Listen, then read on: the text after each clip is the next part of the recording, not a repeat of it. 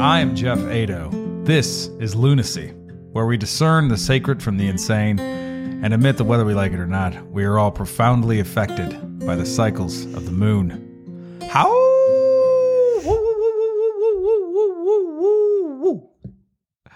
My guest today is my friend Sergio Nazzaro. He is a real estate mogul, right? I think you're a mogul. He's a veteran. He's a good man, and he's somebody who's profoundly interested in personal development and living his best life. And so I'm super happy to have you on the program. Thanks for coming on, Sergio. Dude, Jeff, thanks for having me on. I wanted to howl, but my son's napping downstairs, and I don't want my wife to beat me up after the fact. So I'm kind of jealous. But just know that I was howling inside. Yeah, that's good. So anybody out there who was going to give him some howl shading, some howl shade, some howl hatery because he didn't howl. That's why. Okay. He doesn't want to wake up the child. That's a good reason. It's really the only good reason. I don't tell my other guests that don't howl that they should howl, but that's really the only good reason. The only one. The only one. Yeah, exactly. Just kidding. Other guests who didn't howl. I love you. All right. You're amazing. Great. So I'm super excited to have you on the show.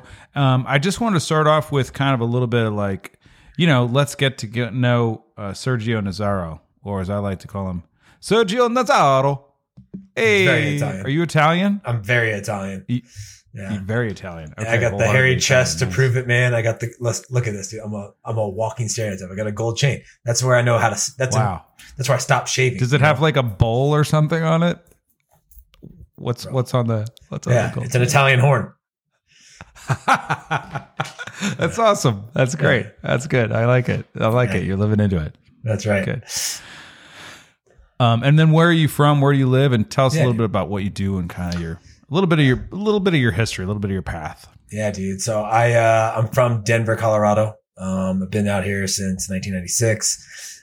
Went to the Air Force Academy here in Colorado Springs, graduated from there, served my country for 6.5 years in the Air Force as an officer, got out, decided that I wanted to be a CrossFit coach. That doesn't pay a whole lot of money. So I went to grad school so that I could actually have a stipend to pay for my rent. Landed in real estate, did that for the last 6 years. And, I started my own coaching company back in February, and I've been helping men and women wake up and live into their fullest potential in their marriage and in their business. Fantastic. That's awesome. That's really great. So, I'd love to hear a little bit about your history as a veteran. Did you serve? I feel like I gathered that you served in Afghanistan. Is that correct? Yeah, I was in Afghanistan for 7.5 months. Dude, that was a wild experience. Like reflecting back on that, I was there from, August of 2012 till February of 2013. And man, it was right in the middle of us transitioning over to the Afghan government. So there was a lot of blue on green, basically mean Afghans killing Americans. And my job was to travel around with an interpreter and work with the Afghans. So it was, it got hot and heavy for a bit. Wow. That's crazy. Thank you for your service. I really appreciate it. Yeah, man. Nice. Yeah. And obviously we're in the thick of it right now in the world, but we could kind of get into that a little bit later, because I'd love to hear your take on it as a veteran. So one of the things I think is interesting about you is you divide life into 4 quadrants, and sort of look at each of those areas in terms of like how am I performing and that kind of thing. Could you just break that down for us a little bit? Your attack on that? Yeah. So there's 4 domains that we work in: body, being your health and your fitness; being, meaning your connection with yourself and your creator. For me, it's God. Balance, even though I don't believe in work-life balance, balance is the part of us that's our relationship. So mine's with my wife and with my kids. And then business, right? The thing that we are creating to help provide the lifestyle that we want and support the relationships that we have. And so I've been able to break this down into these 4 areas and really start to see how they all impact one another. How you being in shape is going to directly impact your ability to sell. You having a great marriage is going to have a direct impact on your connection with God. Your connection with God is going to impact your ability to produce at a high level. And so all of these different things for me have come together, whether it's God or the universe. It really doesn't matter. It's really whatever your spiritual thing is. But the the connection of all four of those allows you to look at life and see how they all relate together, so that as we're moving through it, we understand that if I do this here, it's going to have an impact in all other areas that I live in. Yeah, that's great. That's great. I definitely see a lot of resonance in my own life with that perspective. And I know kind of just getting to know you a little bit through your posts and that kind of thing that you've really, like, you've had some challenges, like you've gone through it. I mean, wow. Sounds like there were some a little bit of dark times that you were able to navigate through. I'd love to hear about that. I'd love for us to just kind of dig in a little bit into your sort of journey into darkness and back here into the light. Yeah, man. It all started with, returning from my deployment from Afghanistan. I think some of the stuff that I experienced there, watching people, get killed right in front of me multiple times, right? Multiple experiences with that was tough. Living at that high level of just like hypervigilance for 7.5 months, it changes you. So I come back and I'm trying to reintegrate into my life, and, my life didn't change for 7.5 months. I changed, and I come back and everybody's different, but it's because I'm different and their lives have changed too. And so that reintegration process is hard. Can't really relate to anybody at that point. And I start to struggle with PTSD. And so I turn to drugs and alcohol, and I'm messing around with that for a long time, kind of get sucked into that. And, it's these moments where, like, I'm dealing with post-traumatic stress disorder, sedating with drugs and alcohol and women. And now I get to this point where this girl breaks up with me and I'm forced to face my own inner demons. It was one of the greatest things that's ever happened to me, right? I mean, breakups are tough, but sometimes they rattle the cage a little bit and force you to wake up and ask yourself, well, am I the man that I want to be? And it was in that moment that I started to realize I needed to seek professional help. So I got a therapist, I got a coach, and I was in therapy for 2.5 years. And along that ride, that identity change from getting out of the military after being in for 11.5 years, I didn't think it was going to have that big of an impact on me, but it did. Mm-hmm. Everything I had known since I was 18 was flipped on its head.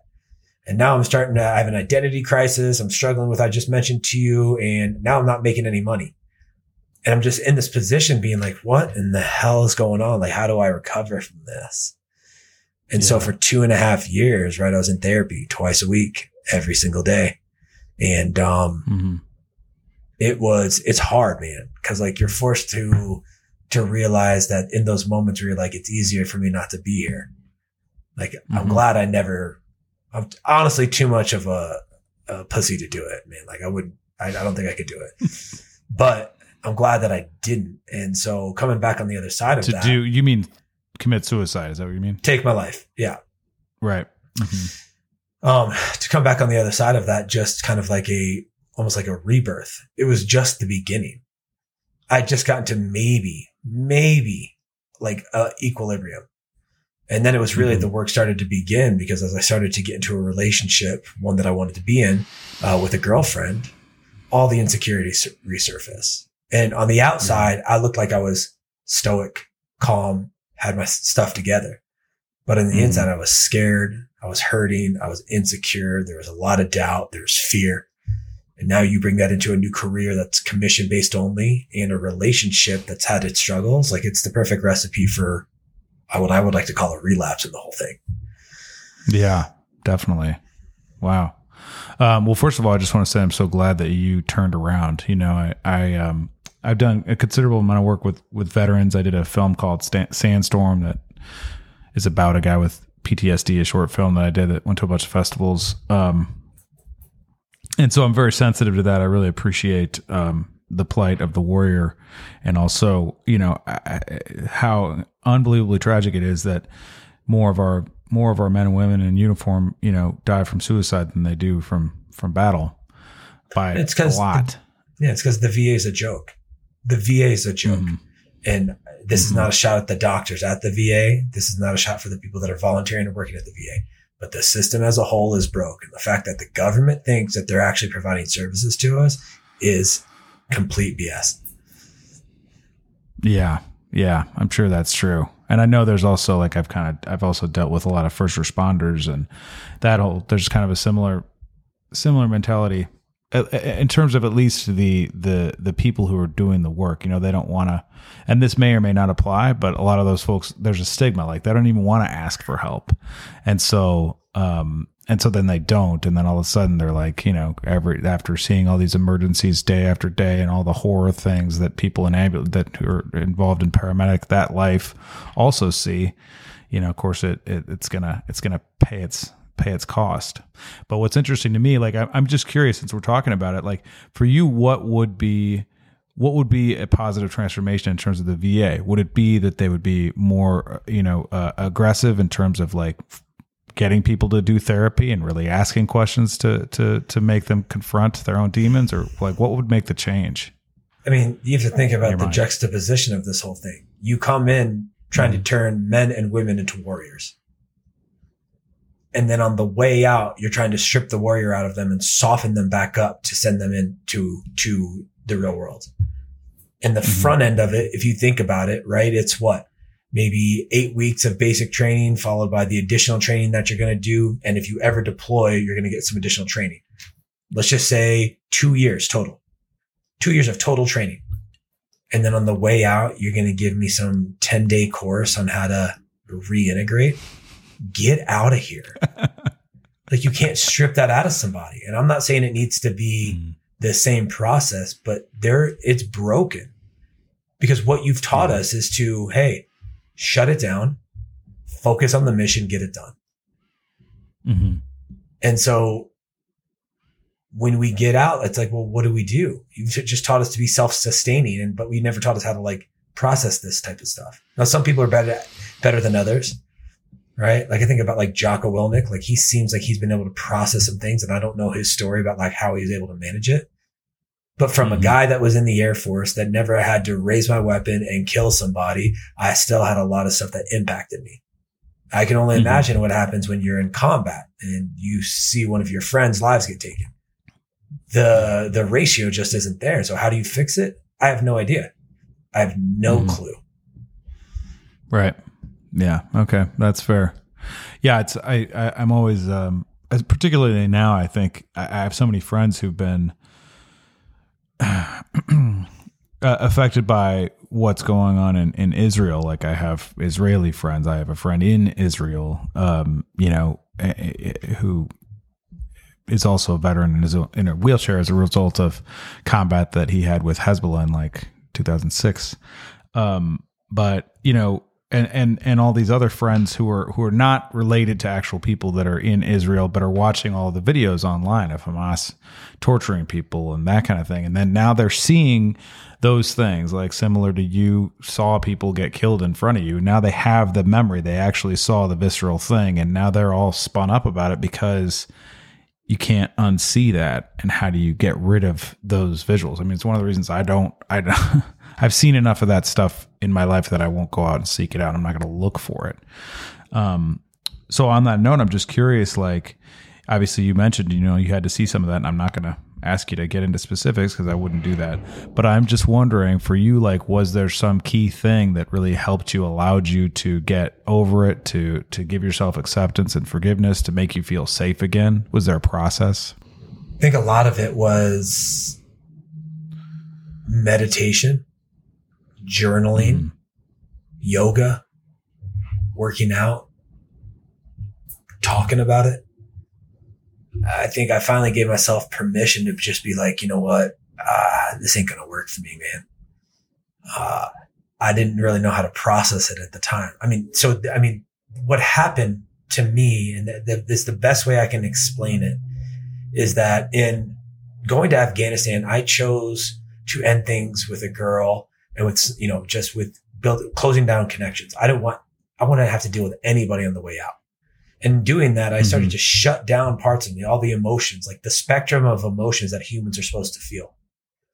Yeah. And when returning, and what I think happened was when this girl broke up, or when we broke up, because it was mutual. I'm not trying to paint her as a bad person in this, but when we broke up, there was this flood of emotions that had not hit me in a long time.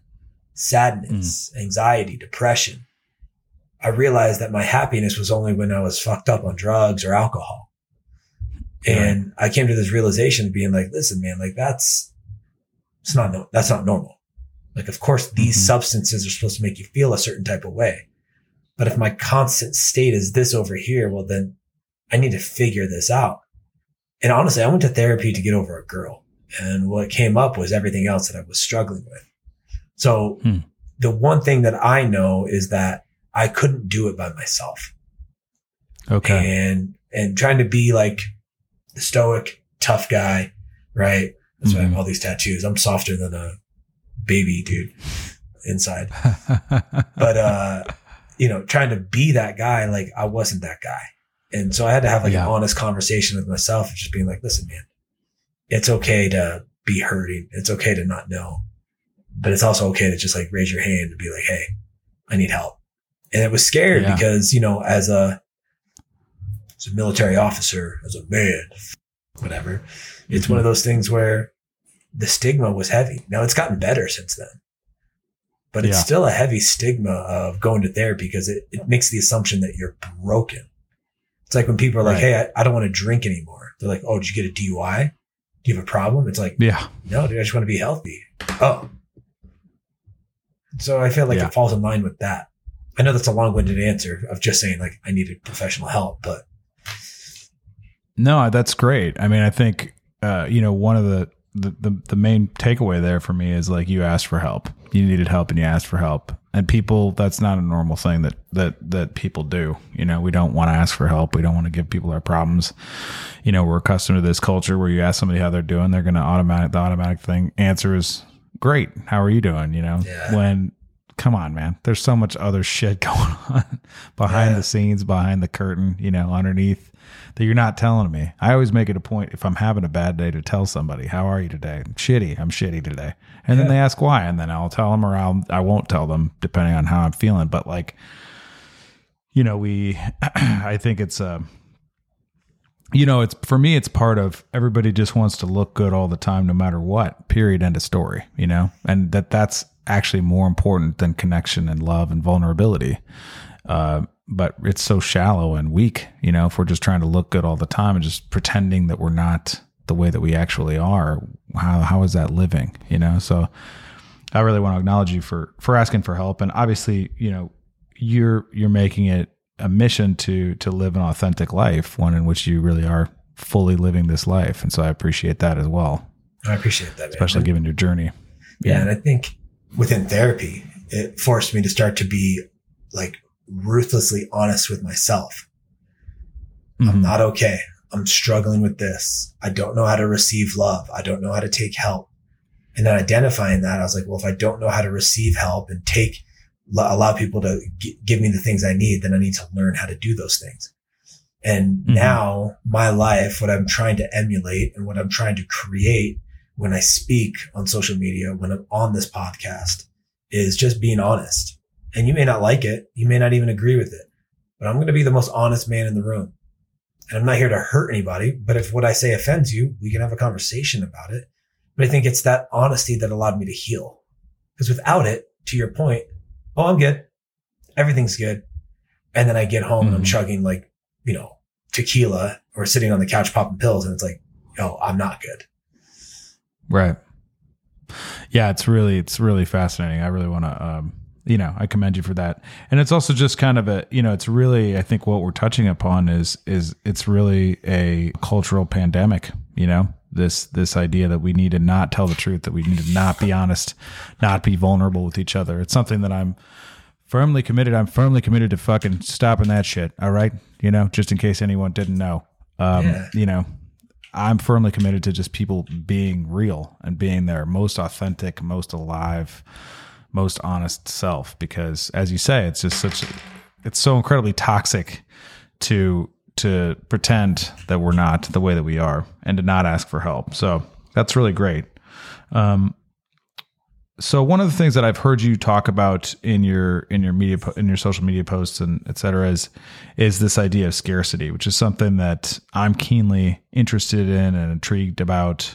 I feel like along with everybody trying to look good all the time, we're also secretly scared that we don't have enough. We're constantly in this mentality and convinced that this is all we're going to get and there's no way out of it. how does that affect you? How do you come at scarcity in terms of performance?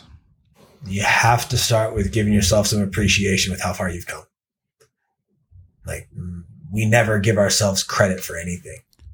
And so what I've tried to implement is a regular practice of, well, let me see how far I've come in the last few weeks or the last few months.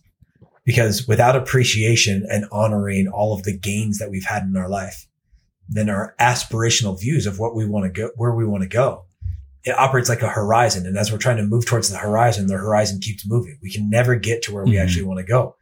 And that creates this gap in our mind that builds this constant level of scarcity. But if you can appreciate how far you've come, and then you can use that horizon as aspiration, well, then you can recognize that you're just on a path to achieving whatever is next for you. And you have actually everything you need. Like, the mission that I'm after is to help people have it all in their life. And the reality is most people already have it all. If they really broke it down, like, I'm healthy. I have a connection with my creator. I have a wife and a son, and I have a business that's doing well. So if I looked at that today, I have everything I need, but I aspire to be more. So that creates a gap, and that gap can be powerful, but that gap can also create scarcity. And so one of the things you have to recognize is like, well, where's your mind at? More importantly, what are the actions that you're taking right now? In a lot of sales jobs and commission jobs, people are restricting, spending less, investing less. They're preparing for a winter, if you will. And that's the first sign that, like, your business is it's not going to do well. There's smart business decisions, and then there's just decisions made out of fear. And those scarcity decisions that happen in your business then bleed into your marriage. And now scarcity in your marriage looks a lot like, we can't go out to dinner tonight. It's like, well, you have the money. You're just saying that you don't because you're afraid. So what is the message you're sending to yourself? And so I think scarcity is a scary thing, man, because it can creep in and it'll infiltrate your life like a SEAL team. And before you know it, it's just your new operating system. Yeah. Yeah. That's something that's really great.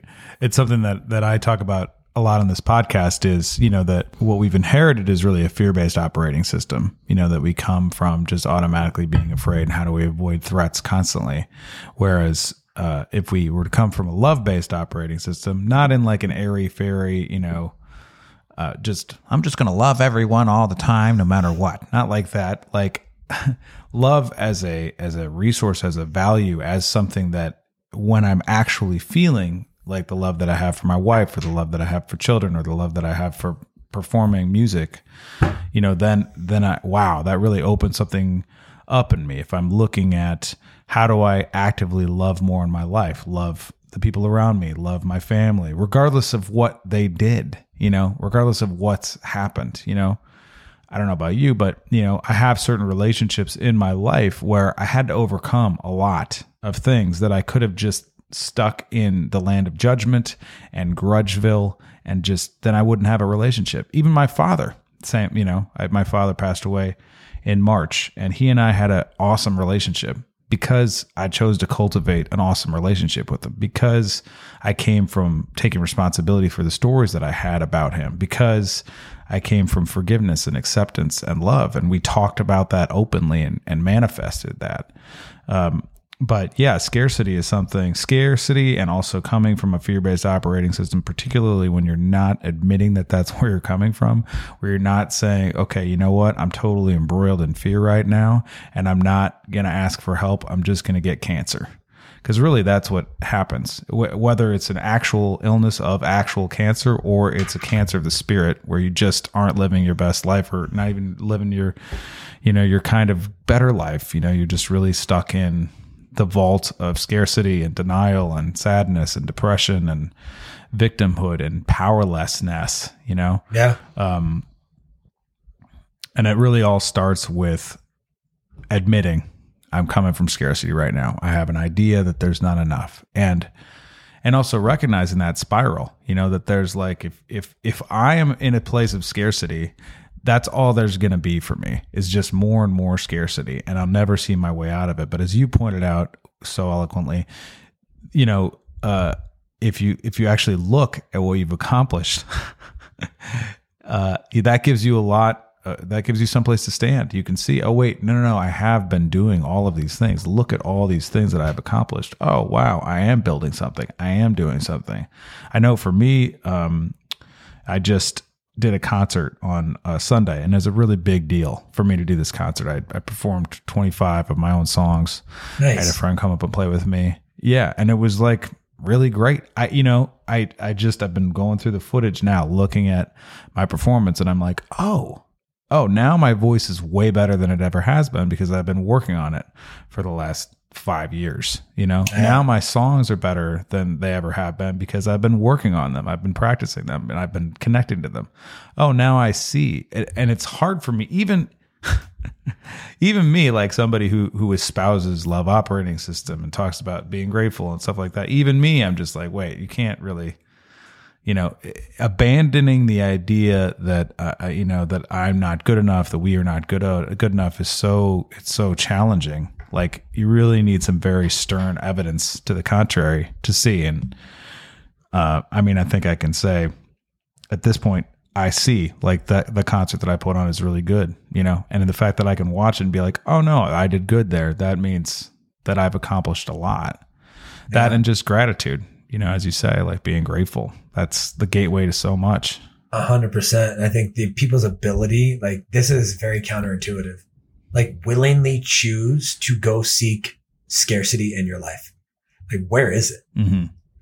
And oftentimes we don't want to go look for it. So we just sweep it under the rug. And in doing that, it's no different than getting into an argument with your spouse and knowing that you need to have a conversation with it, but you just ignore it and let resentment build up.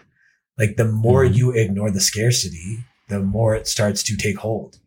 It's kind of like bringing a light on a cockroach. They scatter once you bring it. You have to bring light to these things and just vocalize it and talk about it no differently than you just did. And it's in that moment that you can start to make adjustments as you need to. But we're all going to have it. You could be the most grateful person in the world, and there's some spot in your life where you're going to have scarcity.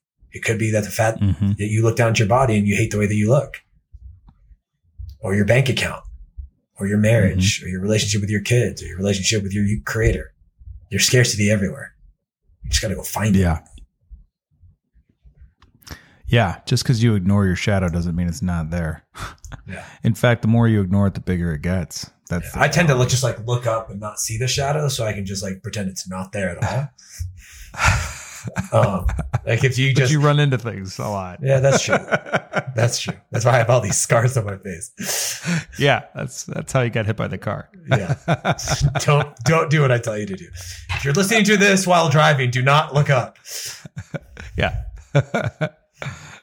I think, you're touching on something that's kind of a frequent topic of conversation on this podcast as well. I have a good friend of mine, Sterling Hawkins, who wrote a book called Hunting Discomfort. Also lives in Denver, by the way. You guys should be friends. Nice. But yeah, we talk about that a lot. I talk about it with a spiritual teacher friend of mine as well. This idea that if you hunt discomfort, that if you look for your scarcity, if you're actually looking, well, what's in my backfield? What are the actual things that I'm so afraid of that seem so scary or lacking in my life? That's where the juice is. We don't want to look at those things because, first of all, it's going to make us look bad, which that violates cardinal rule number 1, right? Looking good and being right are kind of the main, according to Landmark and also me and also Buddhism and a lot of other traditions. Looking good and being right are two of the worst, that those are what we're most concerned about. So, if we actually expose our shadow and say this is what's really going on, then we're afraid that we're going to look bad. But how do you can't heal the thing that is injured unless you're willing to look at it and put a Band-Aid on it, Yeah. And really give it the love and the light that it needs. It's just going to fester and get worse. And I think that's,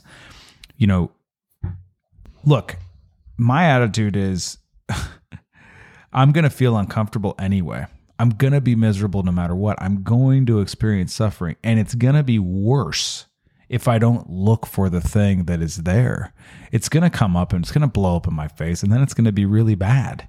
You know, to the extent like kind of what you were talking about earlier, where you get to a place where you're like, oh, I'm just trying to pretend like all this PTSD that I've got isn't really haunting me. So I'm going to numb myself with all these drugs and pretend like I'm happy for the 5 minutes that it hits me.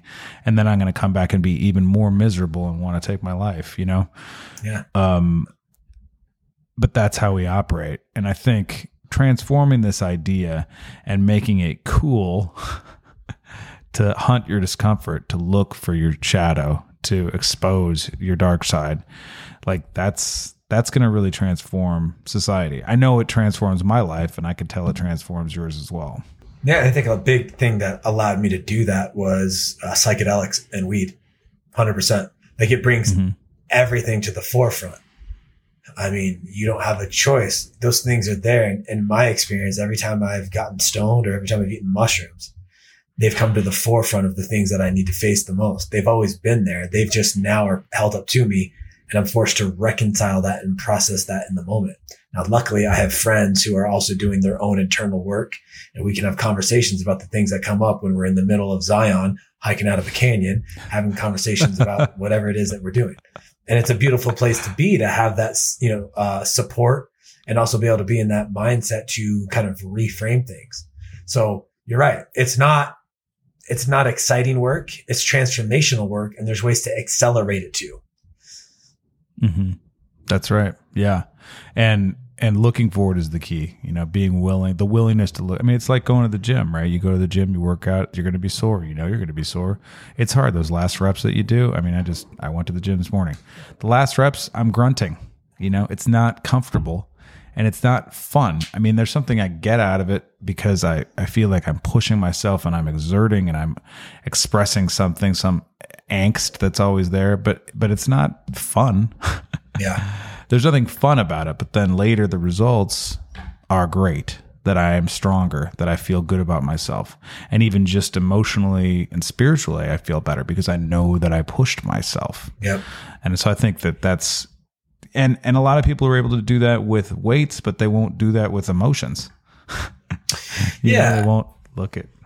Absolutely. I mean, one of my coaches told me, he's like, you are sedating with working out. He told me, your ability to go work out and push your body through something, you feel like you are improving, and physically you are, but you're not listening to your body and the message it's telling you. I had a heart attack at 34. And if I had paid attention, I probably would have been able to see the signs and listen to my body and pull back on what I was doing. But I was able to disconnect my mind from my body. And so for the last few years, I've been trying to get my mind, my heart, my soul, and my essence on the same fucking team. And we're finally to a spot where it's working together. And in that, being able to recognize that, now I'm able to process things a little bit differently. Mm-hmm. Yeah. I'm just curious, because you seem like a super healthy dude. Was the heart attack related to eating or drugs or? No, I think it was stress. So at the time, my wife and I, we were engaged. We had just called off our wedding because we were fighting so much. Okay. And that was when we made the decision to get into couples therapy. So I was in individual therapy for 2.5 years, got out, got into this relationship, got back into couples therapy. And I think just the stress of that, and then the stress of being in a sales job, which was new to me. I mean, it's heavy. Yeah. It's very heavy because you have all these pressures to produce and then not look like a failure in your relationship. And those two things, the amount of inertia that's required to build a new business is it's hard, man. It's going to take a toll on a relationship. Yeah. You can. Interesting. Mm-hmm. For sure. Yeah, for sure. So that's something else you brought up that I definitely want to talk about with you, which is marriage. I'm married also, just going on a year. We just celebrated our 1 year anniversary. We've been together for about 5 years, and each of us has had kind of a lot of relationships until we found each other. And then we were like, oh, this could really work. We really are going to empower each other and we could really make a big impact with our lives and who we are and what we do. She's also a coach and really powerful at it. She's also really been super successful in business. And she's beautiful, and I love her, Christine. But we fight also.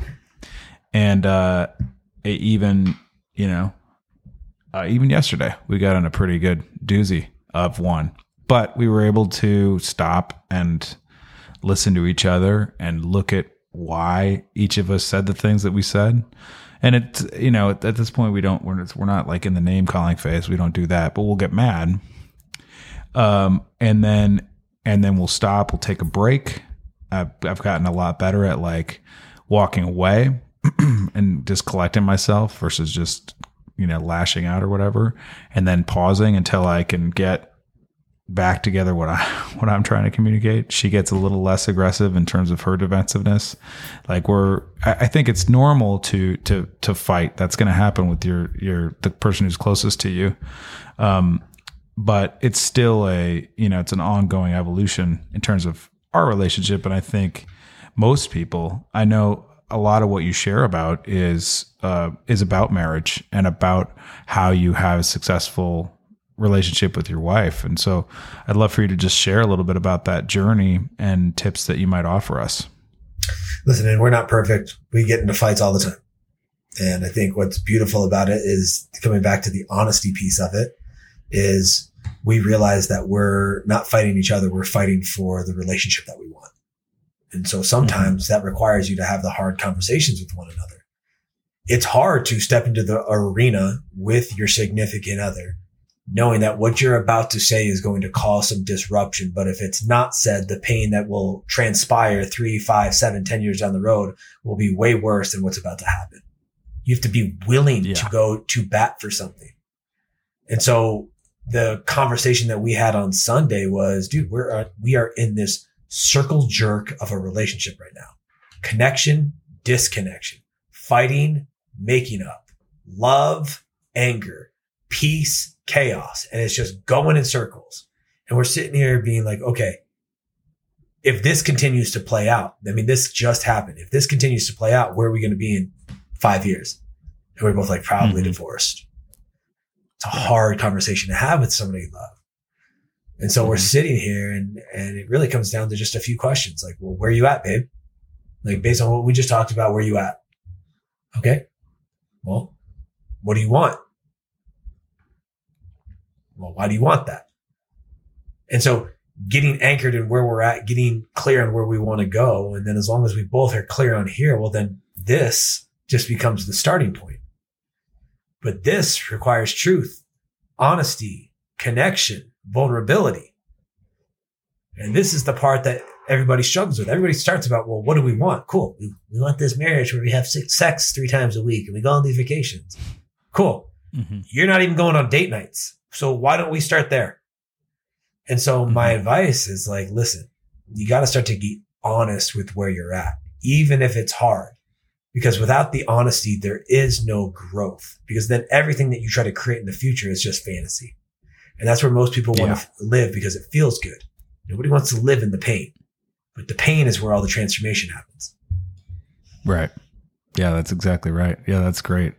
Yeah, I know also for something that's really helpful for us, for my relationship, and is gratitude and appreciation, just goes so far.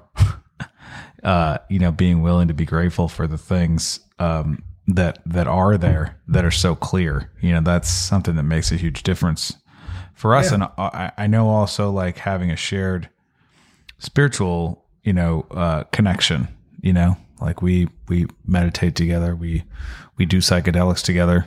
Sometimes we do ayahuasca, and that builds something that's kind of beyond us and highlights what are we really out to accomplish beyond the basic, beyond the ordinary, and also connects us much more deeply to source, to creator, to God, to whatever you want to call him, or her, as I like to think, you know what I mean? Yeah. How important that is in a relationship.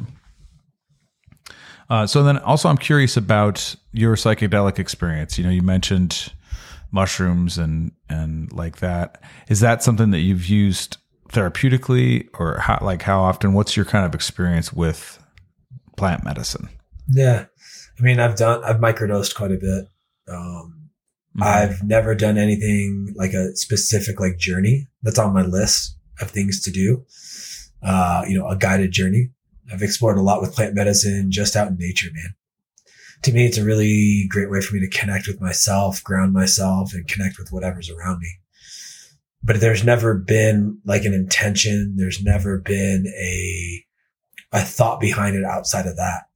For me, what I found is that psychedelic experience, it's going to show me whatever it is that I need. And the fact that I can bring my spirit, my creator, God, into the whole thing. And now I'm in whatever environment I'm in. Like, I just let things kind of play out, and I don't try to force it. I don't try to fight it. I just kind of try to be with it. And it's shown me what's important.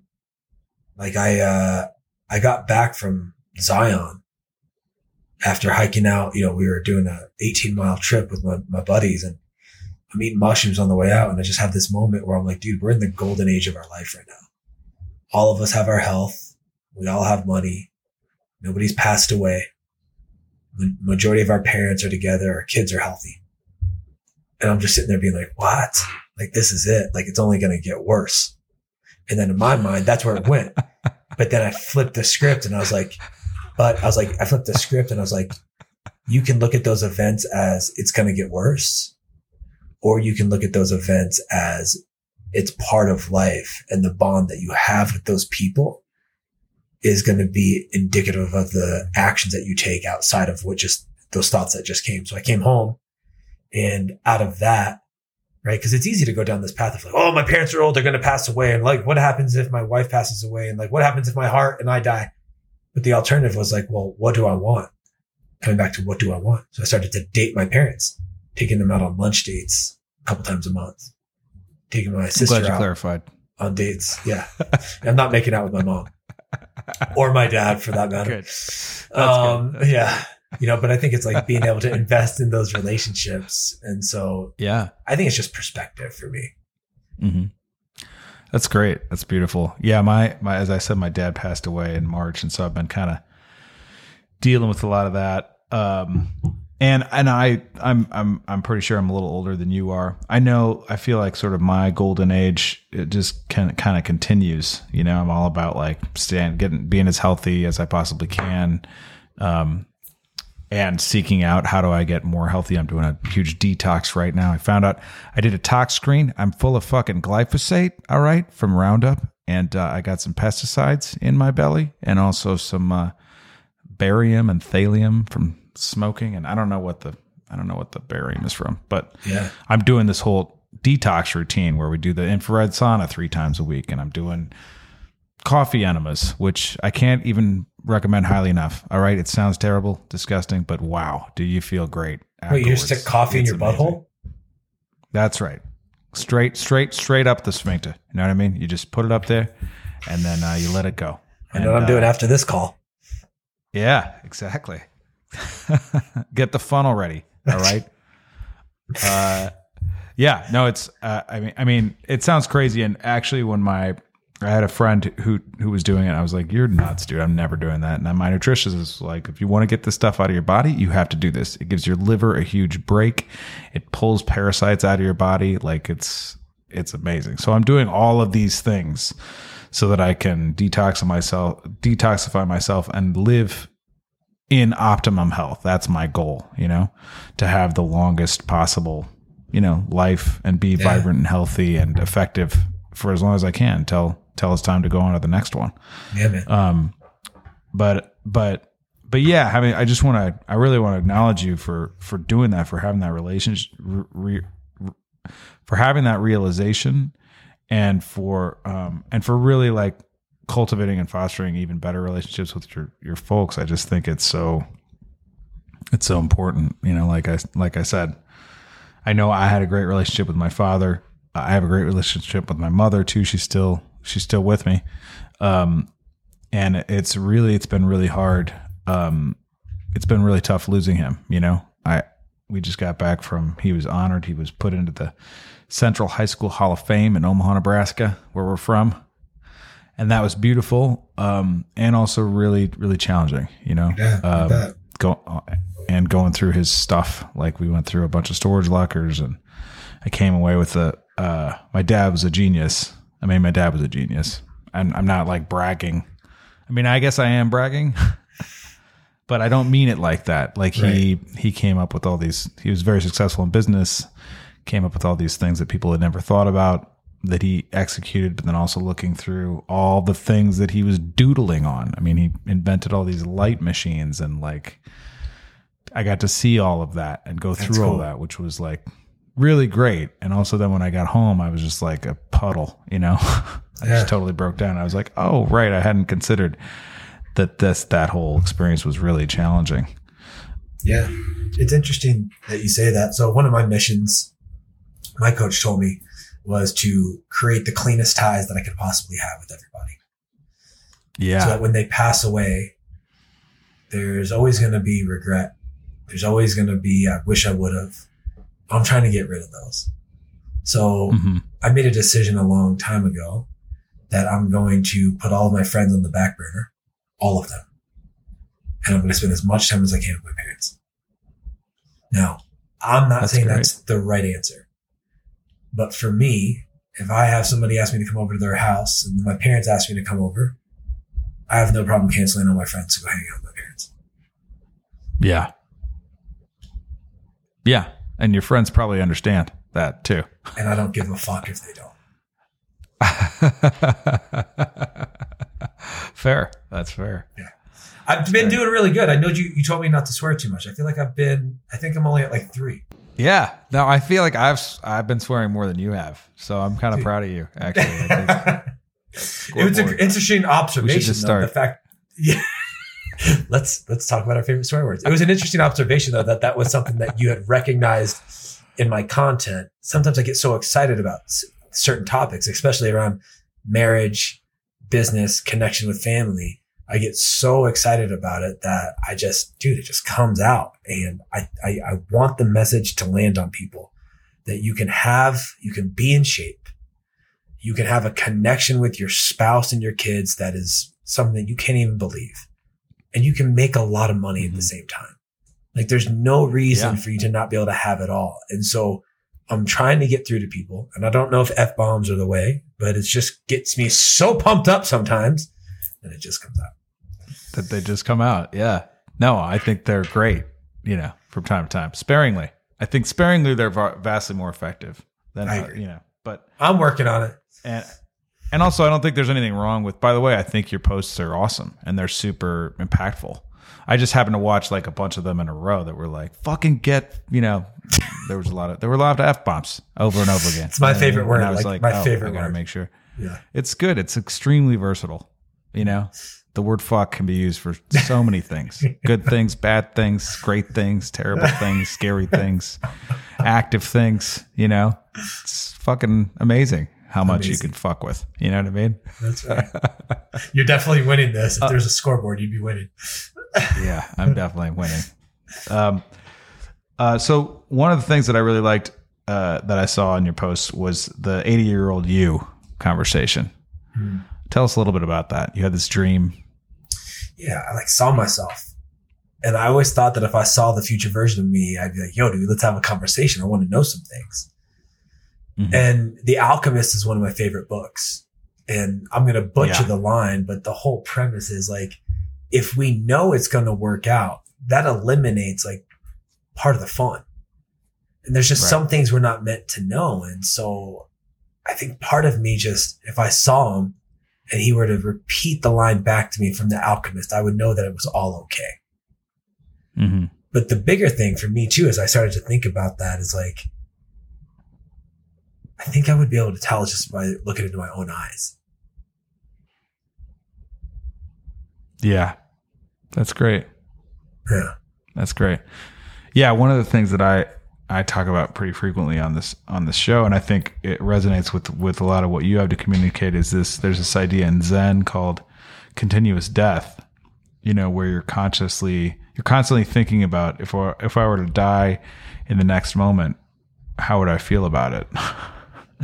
If I were to die today, how would I feel about all of my relationships, what I'm up to in my life, how I'm behaving, how I'm experiencing this life? And it's like really like tough thing to think about. It's in a lot of traditions. The Tibetan tradition, the Dalai Lama, they wake up and they meditate on death in the morning, first thing. A lot of different Buddhist traditions do it too. Sufi traditions do it. There's a lot of mystical, kind of the more esoteric traditions are into that whole life. And it's a really tough edge of a sword to come up against. But then what I find in my meditation on that is it really separates the wheat from the chaff. It separates what's truly important. Are these fears that I'm having, is this scarcity really actually important? Or is how my wife feels about me and how my friends feel about me and how the song affected people that are listening? What are the really actually important things? And did I fully go for it? Particularly in those moments when we want to do something that we're afraid of, but we don't want to do it because we're afraid. And so then we would sit and hide. If you think, well, if I die tomorrow, how am I going to feel about that? Not so good. Yeah. Yeah. That's why, listen, it was death.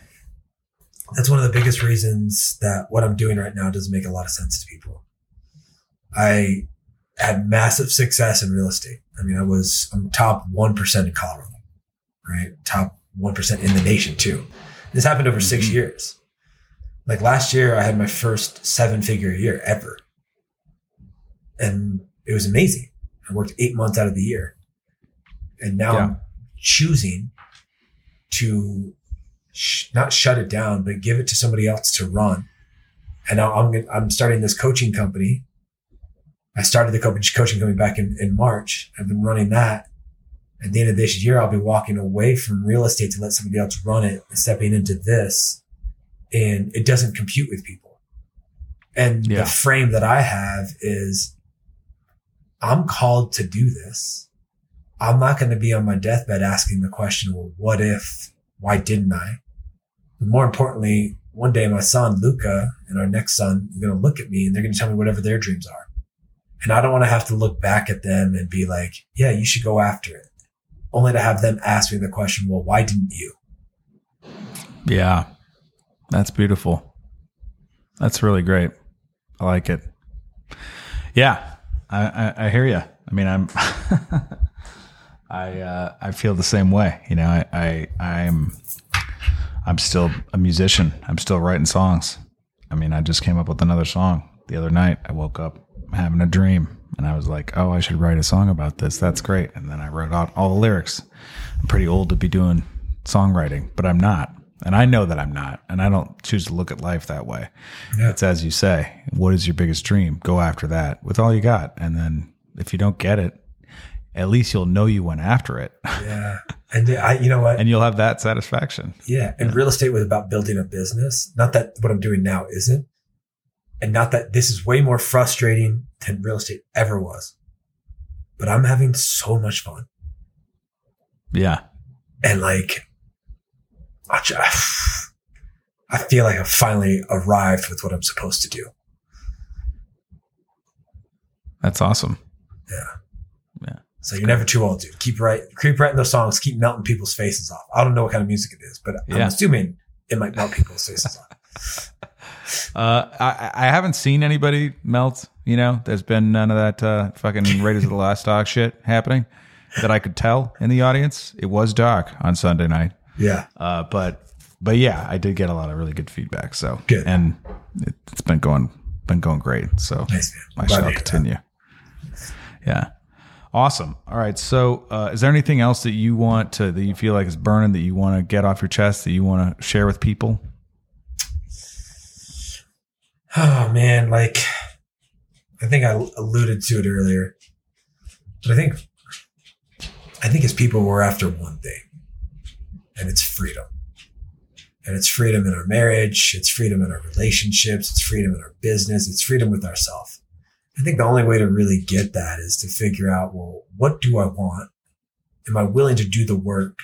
And in getting to it, am I willing to let it all go to go pursue the next thing? And there's this level of freedom that money will never buy, sex will never buy, marriage will never buy. And you can have it in this moment, and you can also cultivate and design it in any way that you want. So your life is just a series of the stories you tell yourself. And I'm a big believer that if you change your stories, you can change your life. Beautiful. That's great. That's great. I love that. Your life is just a series of stories that you tell yourself. And if you change the story, say the last part again. If you change your story, you can change your life. Yeah. Beautiful. That's great. That's a fucking bumper sticker right there. You know what I mean? Big time. Trademark. Trademark. Yeah. Boom. T-shirts. It would be a good T-shirt, actually. Awesome. Well, listen, I asked this question of all my guests, so I'm going to ask you as well, Sergio.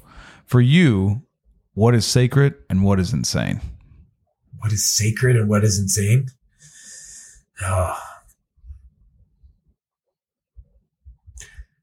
Sacred is the pursuit of becoming more than you are today. Growth and expansion. And insanity is playing by the rules that are imparted on you. Nice. That's a great answer. Well done. All right. Thanks. Awesome. Well, Sergio, thanks so much for joining us on Lunacy. How can people find you? How can they get in touch with you? What's your handle? What's your handle, babe? Yeah, get on Instagram, Sergio.Nazzaro. Okay, great. That's it. Awesome. And they can come after your coaching services that way, and there's kind of info on that sort of a deal if people want to engage with you in that regard. Absolutely. There's a link in the bio to book a free discovery call. I'm happy to do that with anybody. Beautiful. Awesome. Well, keep up the good work, my friend. Thanks for coming on. Thanks for having me, brother. All right. You bet. Cheers. Oh. Now you can howl? He just woke up. Yeah. Oh, okay, good. Ready? Let's do it again. Yeah. All right. This is Lunacy, where we discern the sacred from the insane and admit that whether we like it or not, we are all profoundly affected by the cycles of the moon. How? Oh. That's good. That's good. Nice work. I can tell you're pulling back, but I understand. Like, he's just waking up. He might freak out. So he might freak out. Awesome. All right, everybody. See you next week. Thanks for tuning in.